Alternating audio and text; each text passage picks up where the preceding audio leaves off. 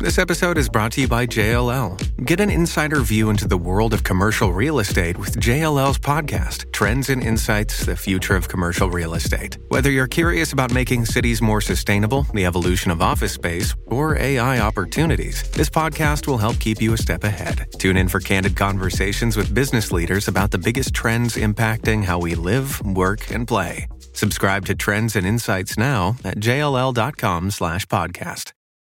Politics without the soap opera, with unfiltered constitutional conservative truth. The Conservative Review with Daniel Horowitz. And welcome back, fellow American patriots and Minutemen yearning to live free again, the right to live and breathe.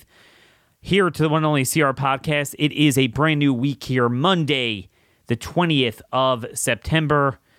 It is now the fall. We're embarking on the last week or so of this fiscal year, and we'll likely get to almost 2 million illegal aliens caught at our border. But you know what's so sad? I never would have imagined, me being the border expert for so many years, having written about it, covered it for so many years in great detail, that we would have the greatest invasion of all time at our border. And that wouldn't even be the biggest story. Because, folks, as I mentioned on Constitution Day on Friday, we no longer have liberty in this country. So we can't even worry about saving the country, the culture, immigration, this and that. We have to worry about being trapped in a death cult where the biggest liberty is the right to life, the right to live.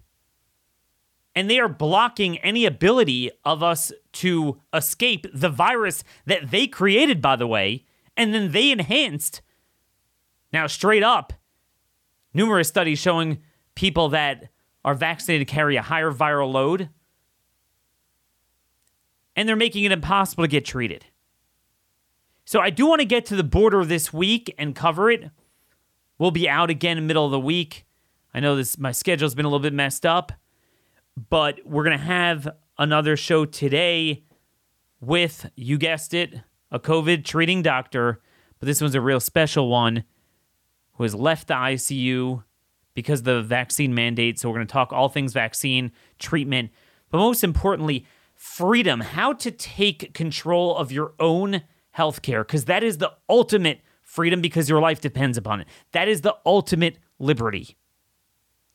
How to evacuate from the morass of the government, corporate, Nazi cartel. That is what we need to do. Last week, I wrote a blueprint about a dozen different things that Republican governors and legislatures should be doing, but of course aren't doing. It was just a talking point. They're on to the next thing. As predicted, not doing anything. Ultimately, our Constitution was made for a moral and religious people. It is wholly inadequate to the government of any other, as John Adams said. And this is where we find ourselves today. Now, today's sponsor, folks, if you need legal help, religious liberty, sanctity of life, even parental rights, there aren't too many people that are going to be there for you, just like we don't have too many doctors there for you if you need to be treated. Alliance Defending Freedom, they have you covered. They rely on the generosity of patriots like you, totally pro bono, and they need your help more than ever with the family, faith, and freedom under attack. Go to adflegal.org/CR. Get your copy of ADF's ebook titled Generational Wins. Help with your tax-deductible donation so they could help us in America's highest courts. It's an all-of-the-above approach. I mean, we need to fight wherever we can, certainly not rely solely on the courts, but America is stronger when we stand together. Join the growing number of Americans pledging their support for freedom and liberty. Donate today, adflegal.org/CR, adflegal.org/CR. Now, there's a lot going on. I'm going to have a column out today. They're going after the monoclonals. They're going after nasal irrigation. They're going after everything. So first off, just a public service announcement. There's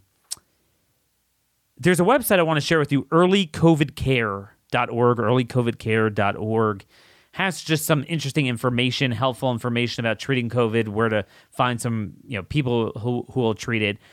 I want to let you in on something I'm working on, and hopefully we can get up as soon as possible, and that is a crowdsourcing page for Dr. Eric Henson.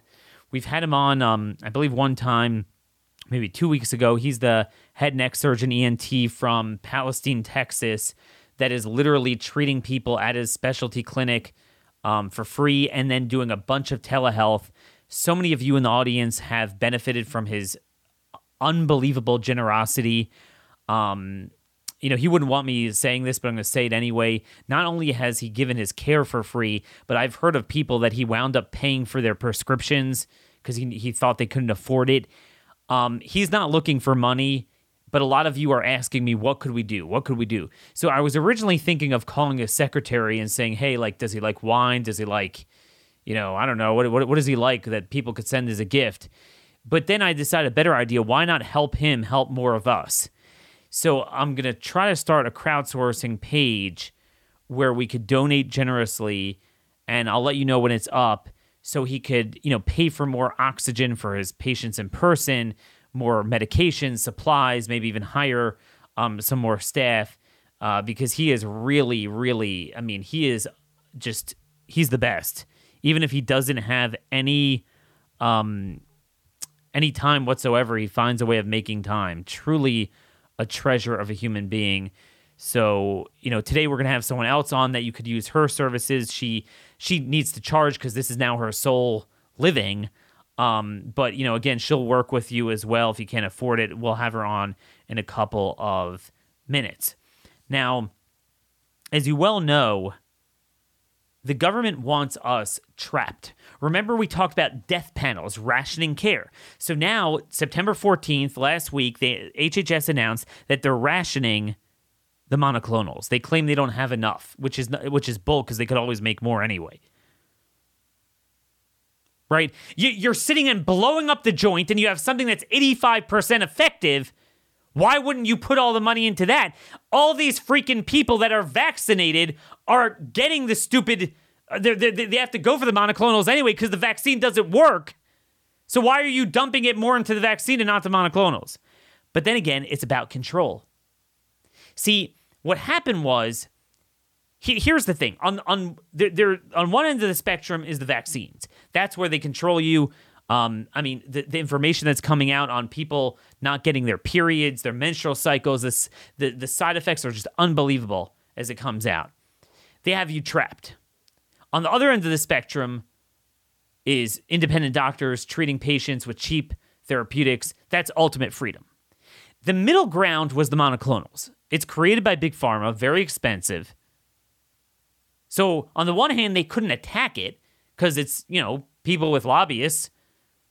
But on the other hand, it's the one thing that actually worked that they produced. And it was before the vaccine. So I don't think the government realized what was happening there. So the middle ground was, we'll pay for it. They get their money as they demand. But we're not, and we can't ban it because, it's Big Pharma. But we'll just keep it very quiet. No one's going to know about it. Governor Ron DeSantis from Florida made it very popular. So now it almost became a modus operandi in Florida, and other, people are hearing about it all over the country. Oh, wait a minute. So it's not like I have to quake in my boots hoping I don't get the virus, and then when I get it, I'm screwed. You go right away, and as soon as you can, get the treatment. Wait a minute, but that's freedom. You're evacuating from the system, and you're surviving it. And that's going to get rid of COVID, and it's going to get rid of COVID fascism, and we can't have that. So when Biden announced a while back that he is, what was it? It was September 9th when he announced the mandate. He said he's going to bulldoze these governors. This is what he meant. He promised to increase the flow of the monoclonals by 50%. He's now cutting it off by 50%. Because they want you trapped. They want to only give it to the people they want to give it to. So now you're stuck. Which is why we need to fight this, but it's all the more important we need to push all the other different techniques and get as many people prophylaxis, or at least if you're, unfortunately now the problem is not enough supply. So, you have to use your own judgment. If you don't want to blow the wad and, you're scared that you're not going to have it if you actually get the virus, then at least the first second, you bomb away at it with everything. But there is now a hit piece in the New York Times. So the media, again, the government can't hit the monoclonals. The government just, there's a shortage. We have to have equality of the distribution. But we know what it's really about. They don't like it. And the reason I know that is because the New York Times, which is the stenographer for the Biden administration, has an article out titled, "They shunned COVID vaccines but embraced antibody treatments." And they basically frame the monoclonals all around anti-vax, all the while ignoring that the majority of people seeking them now are vaccinated and the vaccine's not working and they need treatment just like someone who's not vaccinated. But they make it all about that. Because to them, it is about. To us, it's not. To us, we're like, I don't care who you are. I don't care your politics. We're going to get you treatment. And some of these doctors, they'll do it downright for free. These SOBs are all about the politics of the vaccine. But here's the problem. As Governor DeSantis pointed out, in Broward County, 52% of the patients that received treatment were vaccinated. 69% of those over 60 were vaccinated. In Miami-Dade, almost 60% of everybody that's been treated at the Tropical Park site has been vaccinated. 73% of the patients treated at that site who are over 60 were vaccinated. 73%. Yeah, I get it that about 90% of that cohort is vaccinated. Again, if they got the vaccine a little bit more recently, a little bit more recent, and Moderna or J&J versus Pfizer, there's a little bit of waning efficacy there. In a month or two, it will all be over anyway, and everyone knows that. Everyone knows, which, by the way, is why the FDA voted against the booster. It's not because everyone's like, they finally found their senses. It's not true. It's not true. Not at all. It's because they didn't want the message going out that the vaccine doesn't work. So it's kind of hard to say you have to get the first shot when we're already on to boosters. That's the only reason why they did it. So it's not coming from a good thing. But anyway, this is the war. As I warned you, I said, watch them declare war on the monoclonals. And of course they did that. Anything that works. And that's where we are. They don't want you to take control of your health. So today we are going to have a guest on to discuss how to take control of your health. And very apropos for today, our sponsor of this interview today is Gainful. Obviously, one of the best ways to take control of your own health is fitness, it's exercise. And we all have busy lifestyles. I am like a dead as a doorknob in the morning, and then by the time the evening comes along, I'm so just emotionally and physically exhausted from work, I never felt like exercising. Gainful was a game changer for me. It's a personalized nutrition system formulated just for your body and your exercise goals. So it's a terrific pre-workout concoction, but it's not standard. Here's what you do. You go online to Gainful. It's gainful.com/conservative. It's a 5-minute quiz. They don't give you a runaround. It's no more than 5 minutes. Your body weight, some information about you, the type of exercise you do, and boom, they personalize your formula. They deliver the supplements with no shipping charge every month. So and you don't have to be committed. You can cancel anytime. It's given me so much more energy to have much more effective exercises. And they actually have on-staff registered dietitians you could call on, have a one-on-one consultation with. It comes along with your subscription here. Rigorous quality control. And of course, when they're trying to help you, they're not going to harm you and add garbage, artificial flavors, colors, or sweeteners like some others do. So that's another big selling point for me when I have all these doctors on the show saying that stuff is poison. That the last thing you want to do is have your pre-exercise formula mixed with that garbage. Start your personalized fitness journey today with Gainful. Get $20 off your personalized supplements. Go to gainful.com/conservative. That's Gainful, GAINFUL.com/conservative for $20 off personalized nutrition made for your taste. Now, as I promised earlier, our next guest is a return guest, and we did not cover enough of our bases last time, but boy, oh boy, do we have more to talk about today. Dr. Molly James was on with us a couple weeks ago. She has been working in New York City ICUs since day one, ground zero, March 2020. She has seen the gamut of what this virus could do to people, the maltreatment that people have been receiving based on government protocols, the things that actually should be working and could be working if they'd only be able to try.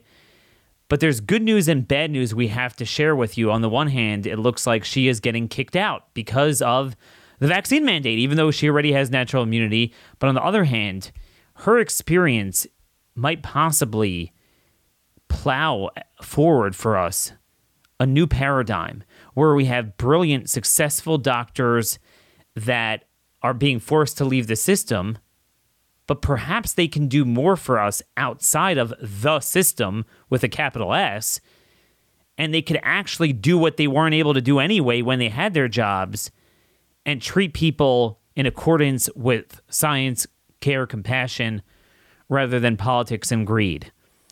That is what we're going to explore and much, much more. Dr. James, thanks so much for coming back on CR Podcast.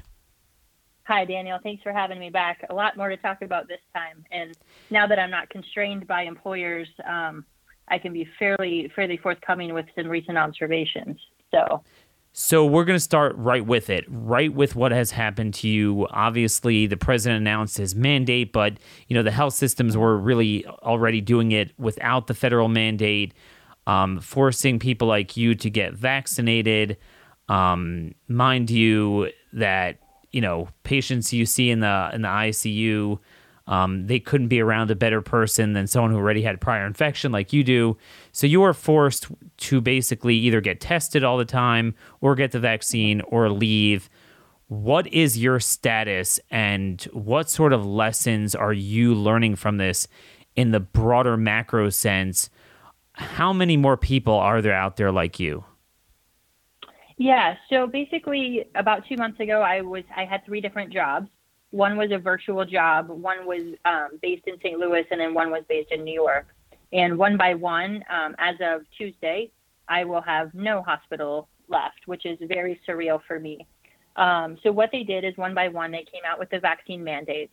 And the first was my job in St. Louis, and I decided to go in for a medical exemption that based on natural immunity. That was basically denied. And so I went in with a religious exemption, which I also have, and that was granted. So I kind of thought I was safe, no problem there.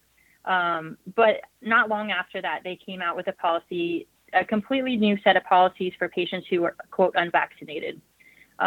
So basically you can't be around other people. You can't be closer than 6 feet from anyone. You can never take your mask off in the hospital. You can't eat with other people. So it was a very discriminatory policy, and you had to be swab tested every week in order to keep your job. And that was only unvaccinated people. So I made the decision that I would not be participating in any kind of discrimination like that. And I told my medical directors, this isn't a public health effort. If you want to screen everybody, because we are seeing some infections, a number of vaccinated people had come in with infections and been out for 10 days. If we want to do it as a public health effort and do it the right way, I have no problem looking at that, but I'm certainly not going to participate in something that's discrimination. So I was notified that I was on suspension, and that's my current status right now at that position.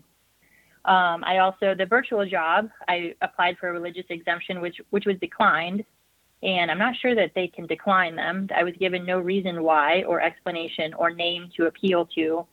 So I resigned from that position. That was a virtual position from my kitchen. So again, it makes no sense that I would have to have a mandate. Again, natural immunity trumps everything. But to work out of my kitchen at my office, seeing ICU patients. So they did the same thing this week in New York. Governor Cuomo, before he left, took a swing at doctors and basically said that all doctors and healthcare workers had to be vaccinated. So I was notified that if I'm not by the end of the month, that I will lose my hospital privileges. So that's it in a nutshell. Wow. And how many other people do you think are in the same boat as you? I mean, are we going to see a large exodus from the hospitals? I think it will be interesting to see. I think there's about 10 to 20% that are hardliners like myself that have planned for this and are willing to take the leap and say no. I think there's probably another 10 to 20% who want to, but for whatever reason feel like they're not in a financial position or would have limited options to do that. And they will end up, going along with the testing or doing whatever they need to do to keep their job because they love their job and they love serving. No, absolutely. And ultimately, unfortunately, it boils down to that personal decision. But it seems like with you, it's two things. It's a principled stance, but also you seem to be very concerned medically about the shots, about taking them, aside from just principally. Could you give a little bit of a glimpse as an ICU doctor what you're seeing? Because, again, the official narrative is this is like Tums or water or aspirin. I mean, there's no problem with this. It's just a question of how many boosters we give you. There is no risk whatsoever. I mean, zero, nada. Okay, it doesn't exist. Right. What are you seeing in the hospitals? What sort of issues, what sort of concerns do you have that you are willing to give up the job you love not to get the shot? So initially, right, it's not medically necessary. So everything we do in medicine, especially through the third payer parties, you can't do something that's not medically necessary. It won't be paid for. It won't be covered. So you're right. On principle, that's step one. You always look at the risk and benefit of anything. And if a person who has natural immunity gains no benefit, so all you do is assume risk. So that risk, you're right. We've been very misled on that. So in my ICU, basically, I've seen patients, when you talk to them and you put things together, what I'm seeing is very disturbing. I had a patient who came in after an infection. He waited the 90 days to get vaccinated and presented to my ICU 24 hours later with a cardiac arrest. I've seen patients who had serious cardiac complications resulting in open heart surgery emergently, or ECMO, which is the heart-lung bypass machine, in things that couldn't be explained. And the only major risk factor that they had in their history was they had been vaccinated within 60 days prior. I talked to a patient who had had an elective open heart surgery or coronary bypass. And when I reviewed the chart and talked to him, his symptoms, he had basically had fatigue for 6 months and ended up having a multi-vessel bypass. And when I talked to him, guess what he had had about 6 months prior? He had the vaccine. And so, you start seeing this pattern enough times, and you start to connect the dots. And so what I'm seeing in real life is reflecting what I'm hearing from colleagues who are speaking out, and is reflecting what I'm hearing from the community. There was a viral Facebook page post not too long ago where they were looking for people who had lost loved ones who refused the vaccine. And the comments, I think there were 165,000 comments, and they were people who had lost loved ones from after the vaccine for unexplained reasons. And these are the stories we never hear about. You always hear about the guy, I'm sorry, they'll make sure it's like a guy with a Confederate flag or something, It's always someone that prototypically could be viewed as kind of a white Southern conservative.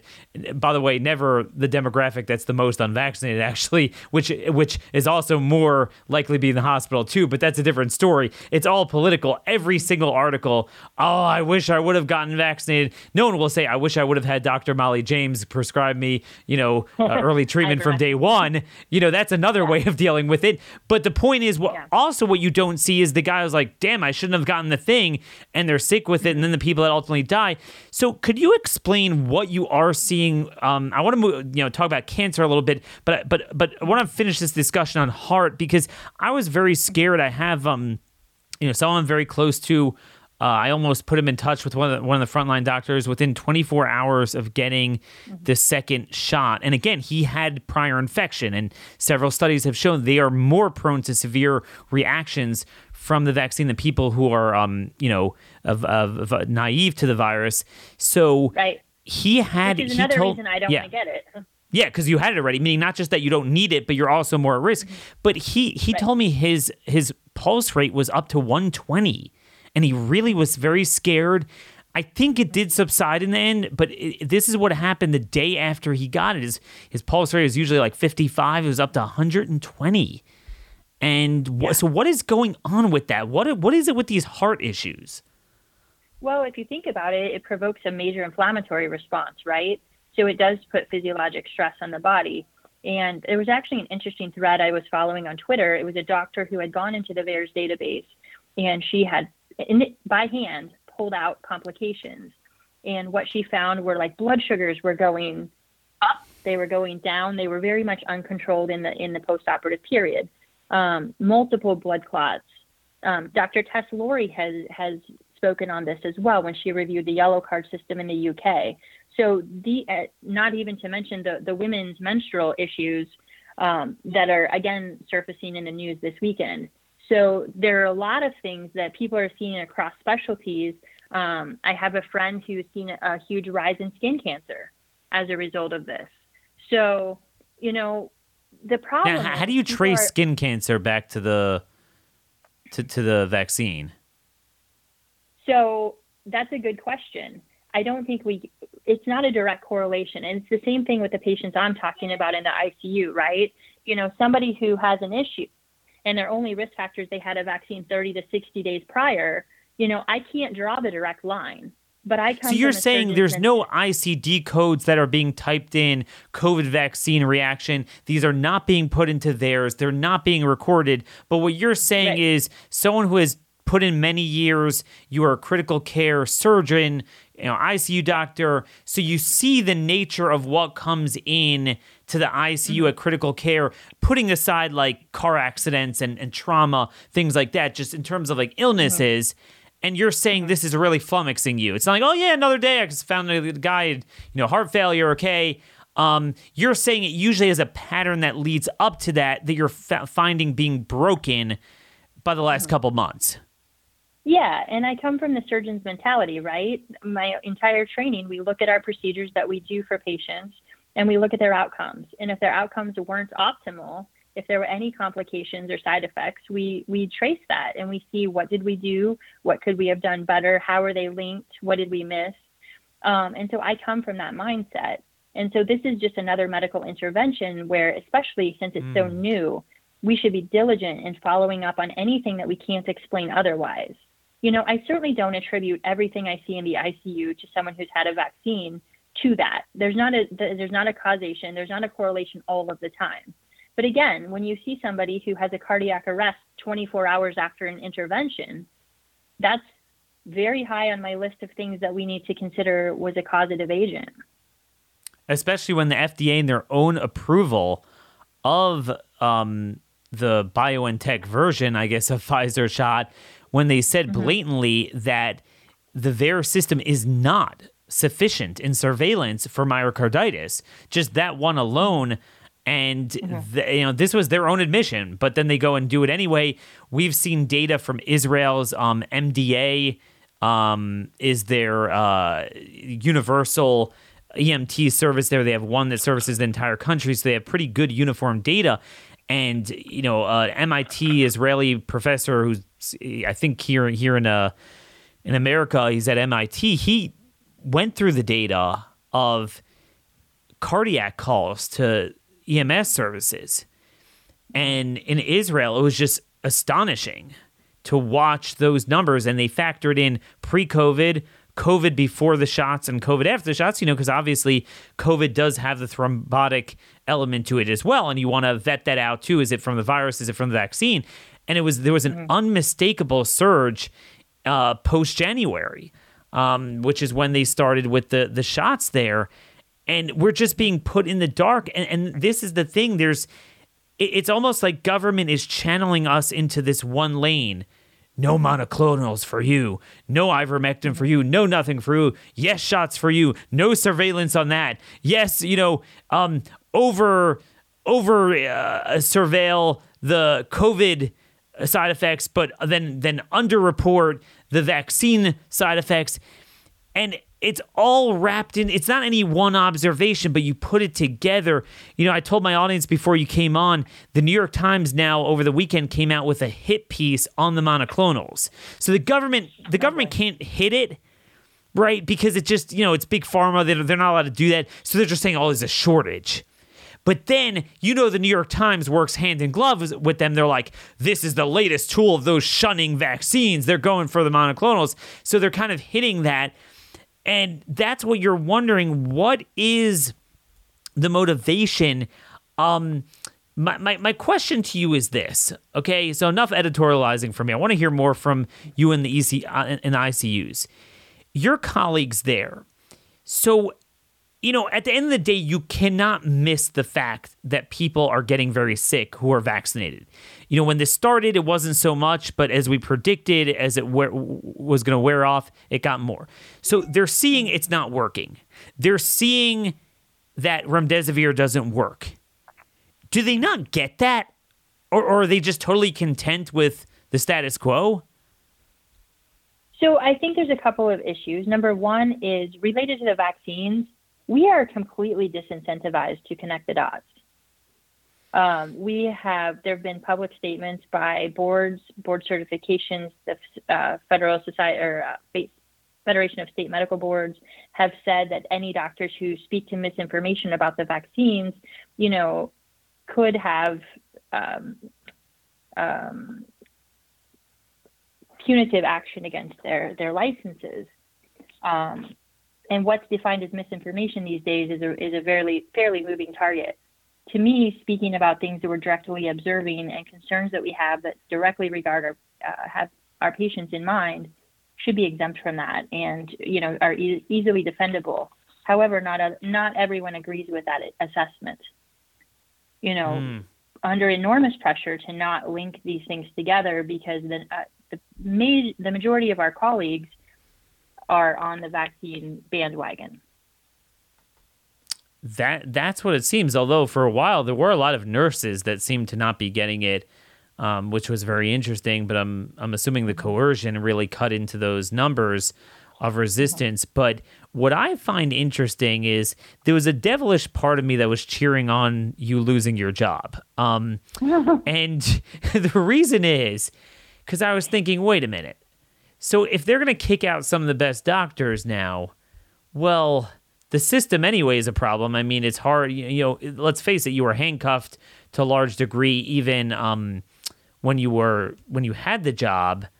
So how about where you're headed? Could you tell the audience a little bit about some of your ideas, what you would like to do, what you'd like to work with other people to do, to say, you know what, let's make lemonade out of these lemons and actually start from scratch and pursue the avenues of healthcare that we always wanted to do but weren't free to do. And starting certainly with this pandemic, what are some of the things you're hoping to do now that you're looking to create a new job?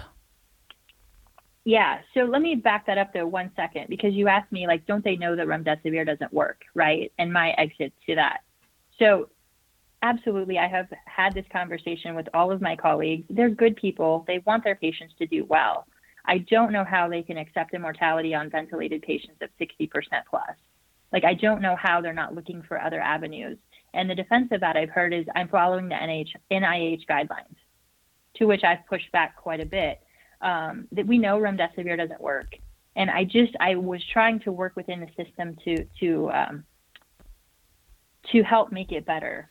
But I brought the information on ivermectin to all of my medical directors. I told them that data's there. I've seen it work. I had 2 great success stories out of the ICU, and I was penalized by it was pulled off the shelf. So I was kind of in a position too where I was saying I have an ethical dilemma working here because I can't look patients in the eye and tell them I'm doing the very best for them when they're on the verge of being intubated or dying, when I know there's medication that could benefit them. So basically I've accepted over the last 3 to 4 months, I've seen this coming. And so I've launched my own clinic. It's called the James Clinic.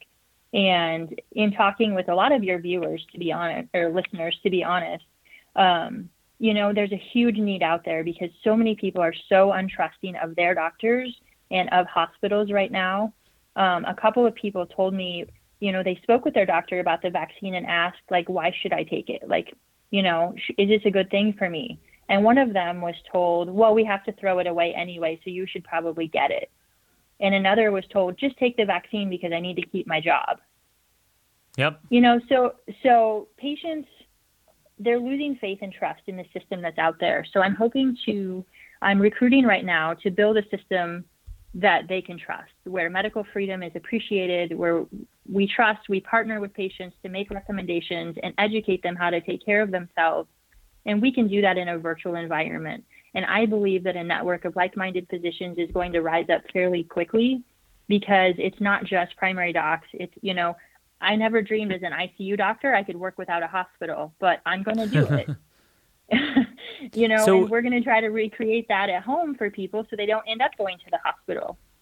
Exactly. So I want to talk about outpatient and inpatient, your two ideas. So your outpatient already, you've been doing that, and now obviously more and more, if you're out of the hospital, you have a little bit more time to deal with that. So could you tell, I mean, again, this is no secret between the two of us that people are very desperate. I mean, there's thousands of listeners here, and everyone has friends and family members that are getting it, scared of getting it, on the verge of getting it, exposed to it. And 99% of them do not have access to a doctor that it's not even will treat them, properly, will treat them at all. The typical physician obviously says we're following NIH protocol, which means literally a blank piece of paper, absolutely nothing. So people are desperate.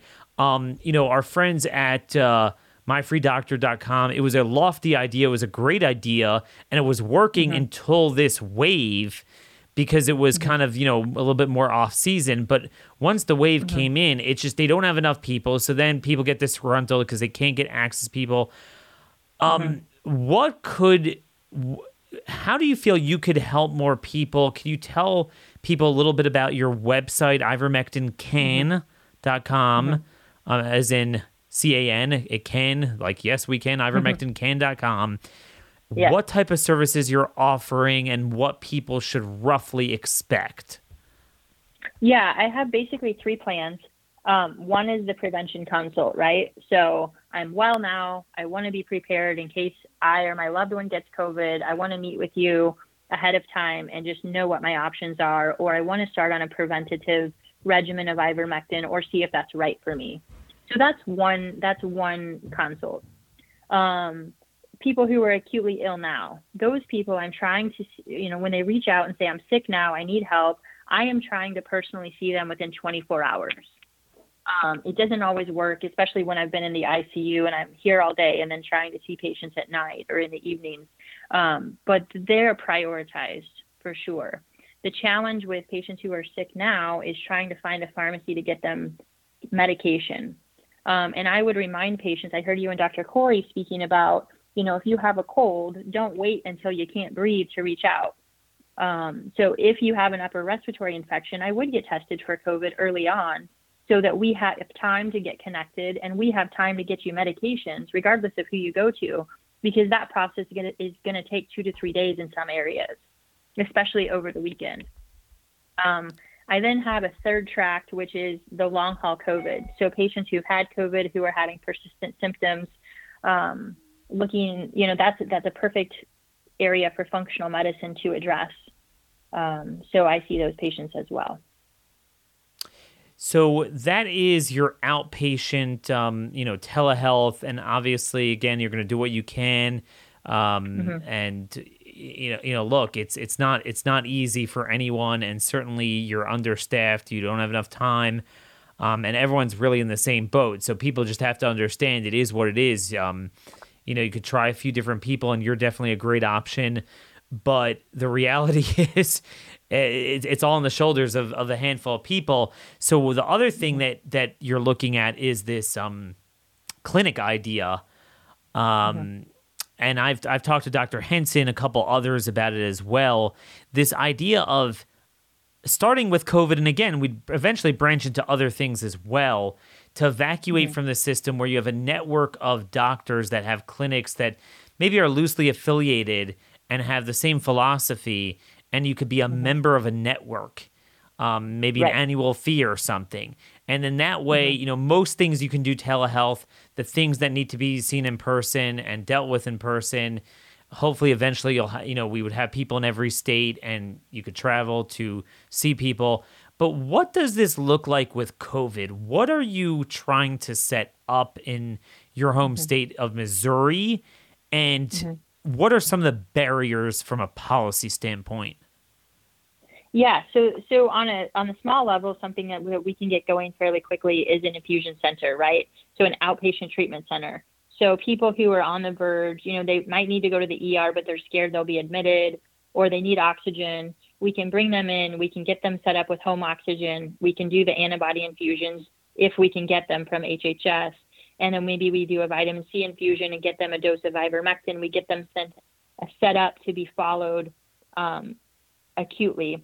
What my dream is, what I really would like to have is my own hospital and be able to accept transfers, your inbox, my inbox, every doctor who's been on this show. We get voicemails and emails and messages on social media of people who have loved ones in the hospital, and they're not making progress.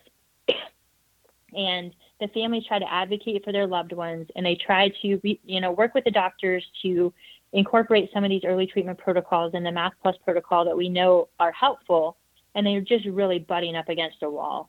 And, the hospitals have really lost the trust and faith of the patients and the families in those instances, and I would love to have a solution for them. Obviously, there's a huge barrier to entry for that for a number of reasons: financial, logistical, legal.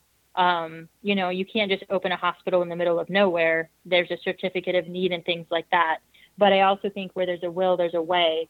And there's a lot of people who want this to happen. So if there's any way possible, if there's anyone out there who can reach out that has the brilliant minds who can make that happen, I'm interested and I'm invested in that. Terrific. We do have, in addition to a lot of desperate potential patients, we also do have, clinicians and doctors, maybe nurse practitioners who listen to this show. I get a lot of emails from people. Are you looking to connect with any of them? I would say yes. Again, I'm just getting overwhelmed with patient requests right now. And I'm just trying to find people who can maybe grow with me and who are interested. I know a lot of people are leaving their jobs or are expecting that they'll be leaving their jobs due to the vaccine mandates and other, just it becoming an untenable situation. So I would love to partner with those people. I don't know what that looks like right now, but rapidly evolving to build into something. So, yes, sure. So how about we do this, folks? You could email me, dhorowitz@blazemedia.com.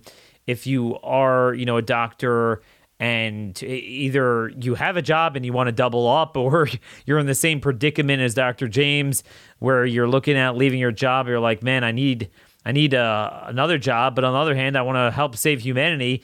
Well, this might be a great way to do it, and I could, set you up because this is really one of the greatest things I think we've talked about before, that as terrible of a predicament as this is, we've really been able to put great minds together, great patriots, people that are in medicine for the, all the altruistic reasons that got most people into it to begin with.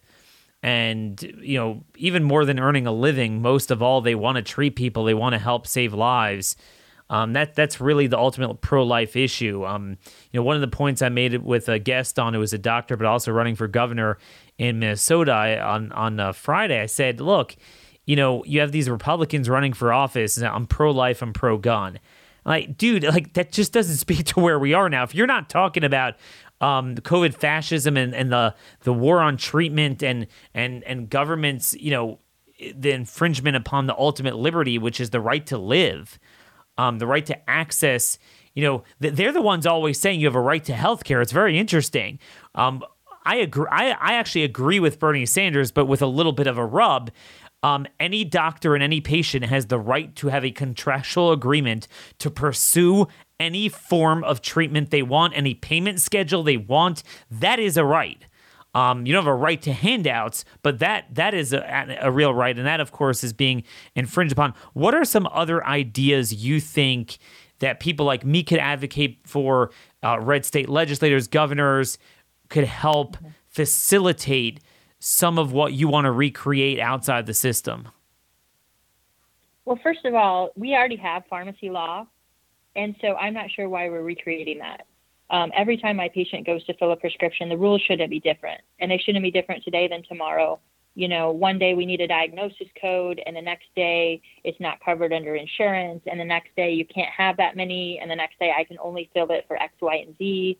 You know, there's a pharmacy law that's already in force, and it needs to be enforced. We need a reliable supply and source for our patients to get medications that are FDA approved that we're using off label. So that's the most immediate need that I see. We need protections for doctors who are willing to speak to what we're seeing, because this is an ethical obligation, but there are a lot of doctors who are afraid or not connecting the dots, just out of the bias for keeping their jobs. You know, I've always been suspicious of the employment model of medicine, and I think we're seeing the conflicts of interest come to light. So, you know, we need to get after any administrator who's telling a doctor how to practice medicine. That needs to be addressed.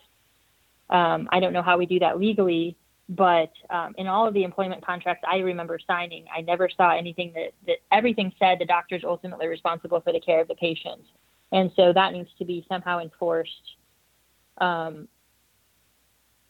The certificate of need issue is huge, because we can't build another system when we're locked into the system that we have.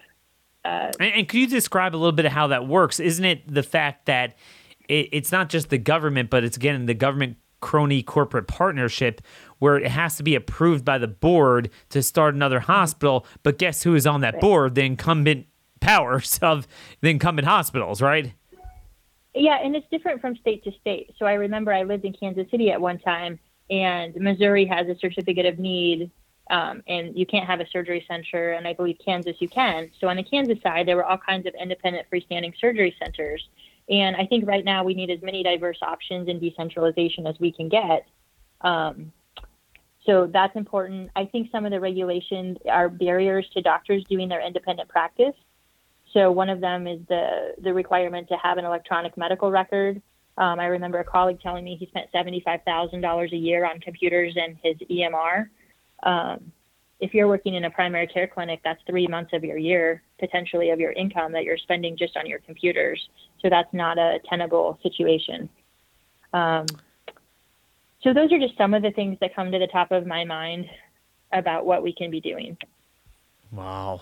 That's a tall order. But look, I mean, a lot of these legislators are getting back for a special session for redistricting. This is a lot more important even than redistricting. There's no reason why they shouldn't be able to address this. I look at a state like Missouri, and there's no reason why someone like you shouldn't be called in before, the health committees in the Senate and House there in Jefferson City and say, hey, look, we already have infusion centers for the monoclonal antibodies. Why not bulk them up? And why not have at least one doctor at each, facility where they could also prescribe? So it's a multi-pronged approach, and they prescribe different drugs for those who come in based on their symptoms and their needs, like we would do anywhere. And states just need to start doing this, and then the NIH guidance is out the window. Once states do this, it's over with. Then that becomes the standard. And this is it. Obviously, there's a lot of things people could be doing preventatively. We talk about that every day. But before we go, I just want to get your thoughts on that. Since we spoke last, are you seeing any other promising early, late prophylactic treatment at any stage that you feel hasn't been emphasized enough? Again, I think the main thing is when people plan ahead of time. And I talk to a lot of people who are traveling. I specifically talk to them, like, carry your meds with you. If you're traveling internationally, I give them a whole pharmacy of things to take, because you don't want to get to Mexico or Europe and get sick and not be able to get home. So that's just a message I wanted to get out there. I listen to the same people you're listening to. I've incorporated fenofibrate. I've incorporated finasteride. Budesonide is one of the things I use. We want to make sure everyone's using those things correctly and at the time of illness, not preventatively. Sure.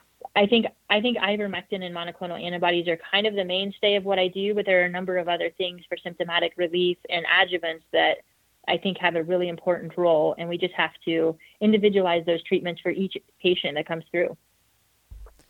Yep, we used to call it internal medicine, practice of medicine. That's kind of what it's all about. Yeah. It's there's somehow a big black hole. If you say it's bronchitis, if you call it pneumonia, it's a different story. But somehow you call it this name and that's it. You can't treat it. It is the issue of our time. It's the issue of a lifetime because you can't have liberty without life. And if our life now depends on the government coming up with their solution while blocking our solutions to a problem that, frankly, increasingly, there's more evidence they funded and likely created, then we have no liberty. I mean, and that's the thing. I can't get hyped up about any other issue before this. Any parting thoughts you have for doctors that are confronted with this, this mandate, some things that they should consider when deciding whether to take the plunge like you are or just, look, I'll get the shot and keep my job? Well, I think doctors who are in the employment model, if you look at who's helping people and who's not, it's the independent doctors who are entrepreneurial, they're problem solvers, they're creative, they think outside the box. That's who's taking care of America right now. And the people who've chosen to be employed and take somewhat necessary, but an easier road where you have a guaranteed paycheck, you have a guaranteed stream of patients. There's not always a lot of thinking outside the box. Doesn't mean they're not great people and some really good doctors, but they don't know the infrastructure. They don't know how to get the infrastructure up quickly. They don't know, I can just go say, charge a fee. Like, you can solve all these problems. You get a no from administration and you think your hands are tied and you're handcuffed to the system, and you're not. Like, you can go be a business person and start a business and take care of people. And, at the end of the day, we have an oath to patients. And that is our number one commitment, and that's our number one obligation. So I was already planning to leave the system to get insurance and employers and payers and all of those people out of the doctor-patient relationship. And everyone who's thinking about doing it, if you take that leap of faith, you will be rewarded greatly. That is what I'm increasingly hearing from a lot of doctors, that, you go for the monthly fee or annual fee model, and then, you get 110% of the doctor, Then that way you guys could calculate roughly how much you want to make. Okay, that's in the bag. Done. Now I'm going to dedicate it all to my patient. You always give out your cell phone number, right? I mean, people text you follow-ups and things like that. So get my cell phone number. That's part of my consult. You get my cell phone number. You need something, I'll text you, I'll call you, I'll FaceTime you. If I video someone, I can tell how they're breathing over the phone. So it's so easy and it's so valuable. Wow. And that's the thing. And that way people feel that they're not alone. It's the antithesis of the stay at home alone until you can't breathe protocol. Very successful protocol that is the NIH protocol, literally stay at home until you can't breathe. And this is the opposite. This is someone who's always going to follow up with you. So the big thing with you is that you get the follow-up, which is very important just to make sure things are progressing. Because, the protocol, a protocol is a protocol, and it's certainly a lot better than doing nothing. But I think what I've noticed when I refer people in my audience to people like you and some of the other frontline doctors is that it really matters who you are, the progression of the disease, the timing, the symptoms. And that's when you need tweaks. Okay, I think, you're going to need a little bit more of the steroid route. And okay, you might be at risk to developing bacterial pneumonia, so you need the antibiotics and, different things like that. That it's just, that's what a doctor is there for. That is what practicing medicine is. It shouldn't be that complicated. Before I let you go, I'm just going to ask you a very funny question that you're not expecting, but you reminded me a little bit of it when you were talking about out of the box. When I was younger and I, noticed the alphabet soup of, just different medical degrees and things that people put after their name, I always thought MD was the gold standard and DOs were kind of nuts.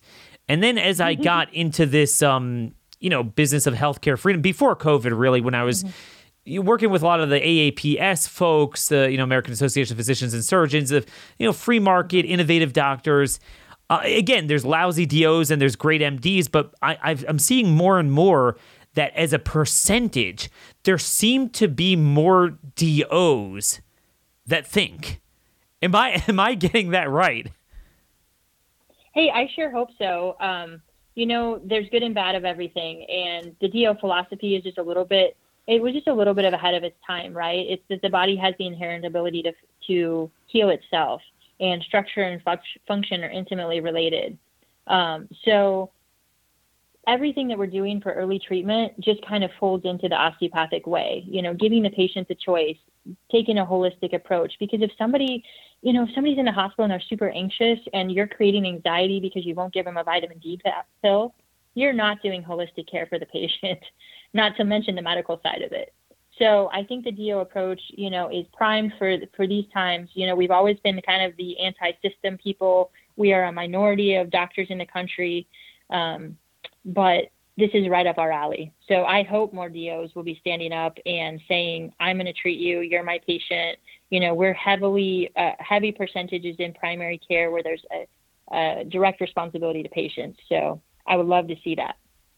Yeah, you're kind of unusual being an ICU doctor DO, but just so people don't think you're biased, I'll divulge a private conversation I had recently. I asked this question, exact same question to Ryan Cole, and he is an MD, and he agreed. He was like, yeah, I mean, these guys really seem to have gotten it right on this, and there's a lot to be said about the approach, and I think there might be something there to work with. I certainly know in my zip code, my area, we're trying to find a doctor who prescribes ivermectin, and the one guy I've heard so far happens to be a DO. It's just very interesting how that works out.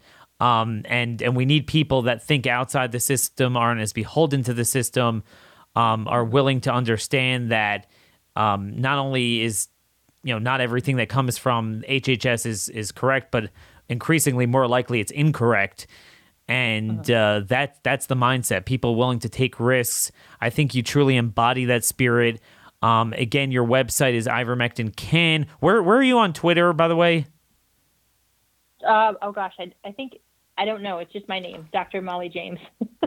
I don't remember. You're worse my than Twitter me on handle. that. Like I'm always like that, forgetting my stuff and forgetting my name, because there's so much. Yeah, I mean, there's just so much around there. But yeah, you could again go to Ivermectin Can. And if you guys want to schedule, sure. That's a website I set up. So if it's not working great, I have a new one coming, but I just had to set that up to interface with patients. So forgive any technical glitches. Sure.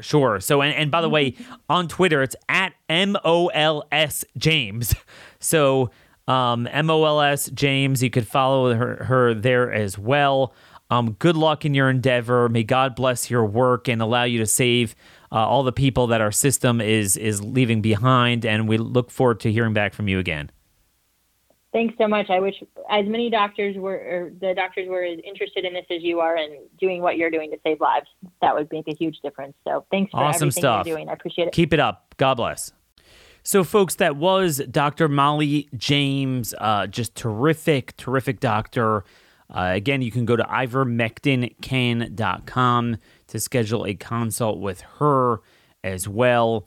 And we're trying to get everyone covered that we can. I do apologize. I can't get to every email or every person. But for now, I just will reiterate, because I'm getting a lot of emails about this. One thing that is very much proven to reduce viral load and is very effective is the nasal and oral rinse. So obviously, you gargle deeply with Scope or Act mouthwash multiple times a day if you think you're exposed. And certainly if you're pretty sure you have the virus, you just do it every second you can. And in the nose, again, prophylactically, I would do once or twice a day if you're around people. You take 10% betadine, which is what comes standard if you buy povidone iodine in the store, at a drugstore or something, supermarket. That's what it's going to be. It's going to be 10%. You don't want to put that up your nose. You want to dilute it to 1%. You take 9 parts distilled water. You get one of those jugs of distilled water, very cheap, kind of like a regular water jug, but except this is distilled. because you're going to put it up your nose. And you mix it in some sort of measuring cup, 9 parts distilled water, 1 part povidone iodine, mix it together, put it in some sort of a spray bottle. What I do is I took some of my allergy, Nasacort type of spray bottles that I left over from the spring, emptied it out, cleaned it up, put it in there, and then you have a user-friendly way of using it. And, that is something that everyone can do until they start banning that. So, look, we're trying to do what we can. It's surreal that we have to spend so much time on this. But again, if we don't have life, we don't have liberty, our liberty to live and survive. It's truly amazing watching how much medical attention is being given at our border now. You have babies being born to all these people crashing our border, and certainly they all get medical care, yet Americans can't even get stuff that they're willing to pay for just be made available and not be blocked by our government. Truly disgusting. But again, send this show, very important information, to all your friends and relatives. Please give us a 5-star rating on iTunes. Till tomorrow, God bless you all, and thank you for listening.